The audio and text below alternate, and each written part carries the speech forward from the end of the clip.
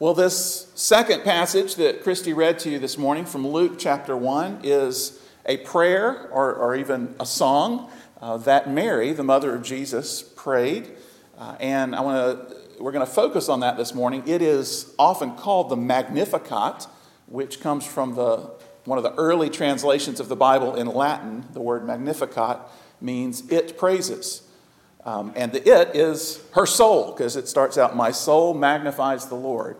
So it's been called that. It's been set to music many times, the Magnificat. It's Mary's soul's song to praise, to exalt, to magnify the name of the Lord. Now she is months pregnant at this point. She has received the news from the angel that she was to give birth to the Savior, name him Jesus. She has gone to visit her relative, Elizabeth, who also is miraculously pregnant. She and her husband are more advanced in age and had not been able to have children. And an angel came to Zacharias, Elizabeth's husband, and said, "You will become pregnant." And anyway, the two women have gotten together now, and this is the moment when both pregnant, the baby leaps in Elizabeth's womb, right, at being near the Savior.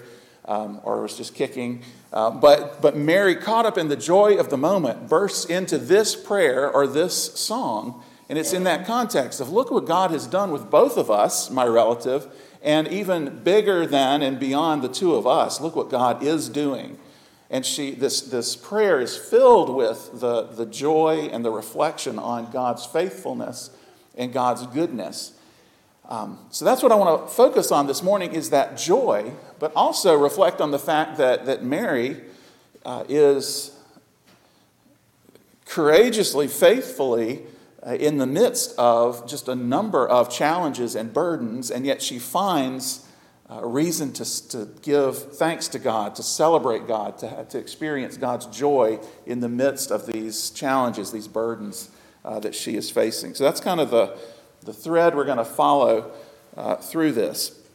I want to start in verses 46 and 47 with the beginning of her song or prayer, and I'm probably going to be interchangeable how I refer to it. It's a prayer, but I've heard it sung so many times I can't help but think of it as that. So in verses 46 and 47, you see it up on the screen, she begins, "My soul exalts the Lord." That means lifts up, magnifies, makes great the name of, declares God is great. "And my spirit has rejoiced," that's the joy word, found joy in God, my Savior. That's her starting point, right? Again, seeing Elizabeth, realizing what God was doing, it elicits this response to her. It makes me think, now she has had an angel messenger come speak to her, so she pretty well knows God was trying to get her attention. You can't miss it if an angel shows up, at your house. But it makes me want to ask the question, have you ever felt like God was trying to get your attention, perhaps more subtly than an angel messenger, but nonetheless, you feel like God's trying to wake me up or tell me something or get my attention? And what do you do with that, right? Sometimes it can maybe feel off-putting, like, who, me? Is God talking to me? Sometimes it may feel like, oh, Mom's asked me to do a chore that I don't particularly want to do. And you have the choice of reluctantly doing the thing or choosing joy. What Mary did in this prayer, and this is what we're going to look at, is that she focused in on not so much herself. She started there because it was a miraculous thing. But her focus went to God and the arc of what God was doing in history and in her life and in the life of the people around her and the whole world. And that focus, I think, allowed her to experience God's joy. So if God's trying to get your attention, I think from time to time, God does that for all of us. We don't always recognize it as such, but God wants to partner with us in the world for His glory. So all the time, I believe God is speaking to us in one way or another. How do we, two things, focus on, oh yes, that's God, and God wants me to be a part of something. And how do we, secondly, experience joy in the midst of that? Well, Mary doesn't stay focused on herself for very long. In other words, God, if if I begin there, oh, God's asking something of me, what is that? Am I going to joyfully respond to that? Ultimately, what Mary shows us is God isn't about me. I need to be about God. I need to be about what God is doing. So I want to talk a little bit about what it was that God was asking Mary to do. She was under the weight or burden of a number of things. The first is Roman rule and oppression. You may remember, you may not, at that time, the first century, the Roman Empire governed, ruled the whole known world. And in order to put roads across all of that, they taxed heavily all the various peoples that they had conquered. They had local rulers in place, and they had soldiers backing that up to collect the taxes, to maintain order, and so forth. And that was a burden on the Jewish people. Had been for 100 or so years. And part of their spiritual longing for a Messiah, for a deliverer, was specifically to throw off the yoke of these Roman taxes and rule and all that meant, to have a big global empire kind of running their lives and ruling them. So she was with all of her countrymen. She was experiencing that. She also had been told, not yet married, you are going to have a baby. And if that wasn't enough to deal with, what's Joseph going to think? How is his family going to respond? I'm pregnant. I wasn't planning on that. There was the additional bit of, and he's going to be the Savior of the world, which, we can't even comprehend the weight of that. I mean, a burden's a fair word, even if it is an honor and a privilege. That was a lot on a very young woman, right? Personally, within family and friends, her whole people in terms of the Romans. Mary had all of that on her. And yet she starts her prayer not with, woe is me, I have all this going on, stomping your feet or weeping into her pillow, but with giving glory to God. And when she does mention herself in verse 48, she says this: God has had regard for the humble state of his bondservant. That's her. God has had regard for me, the humble state, the lowly state of his bondservant, her.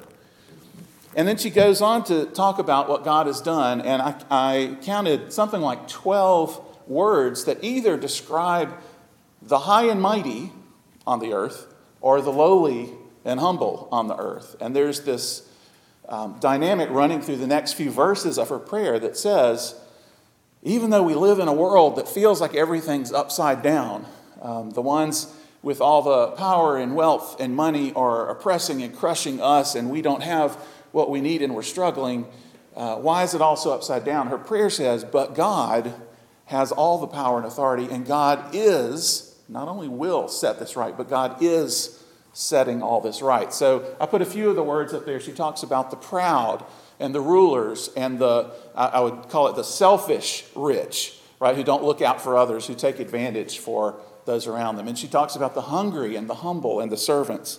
And this is some of what she prays. Let's see, it's going to be easier to see in my bulletin, I think. God has scattered the proud. He has brought down rulers. He has exalted, lifted up the humble. He has filled the hungry with good things, to meet their need. He's sent away the selfish rich empty-handed. He's given help to his people, his servant Israel. So in her prayer, she's recognizing, again, not bemoaning her own state, Romans, pregnant, this huge responsibility, but she is honoring and praising God, that God is in the midst of setting right all that looks so upside down and not right in the world. And so she gives God credit for that and finds joy in that. And she says of God that God is bringing judgment and justice, whether it's leveling the earthly mighty who are oppressing like the Romans, or whether it's lifting up the hungry and the humble. God is in the process of setting all things right.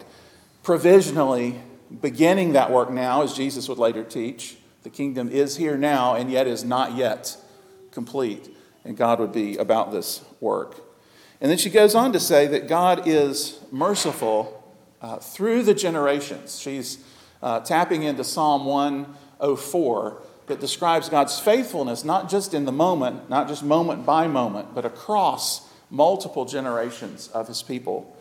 And she really, this song, the Magnificat, is primarily not about Mary, but it's about God's faithfulness. That's what she's lifting up. That's what she's rejoicing in, is God's faithfulness through the generations. So she mentions towards the end of that a couple of people that key us into that. The first is that generation to generation.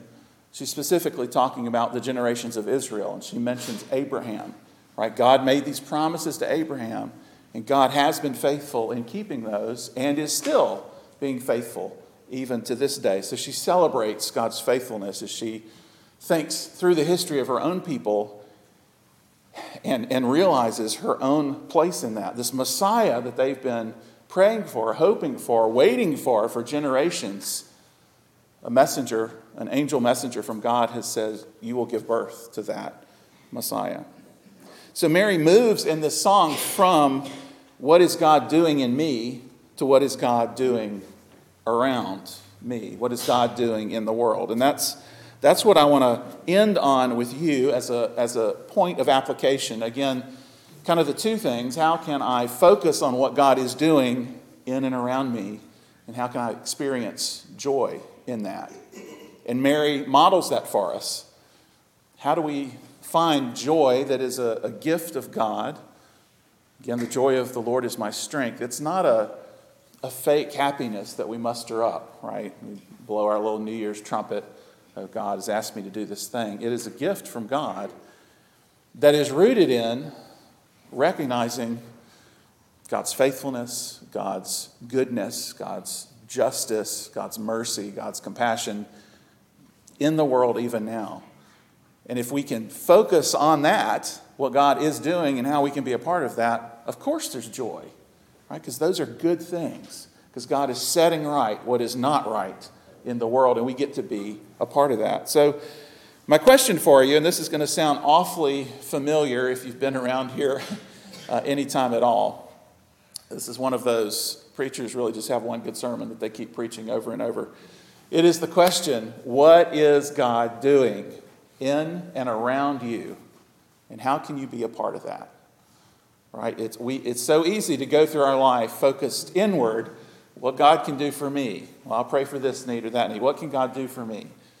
Say my prayers and read my Bible. But God's story is that God is at work in the world. God is accomplishing this setting right of a world that was turned upside down and establishing his kingdom in it. He's saving, rescuing people to be a part of that kingdom, that citizenship, that family of belonging with him.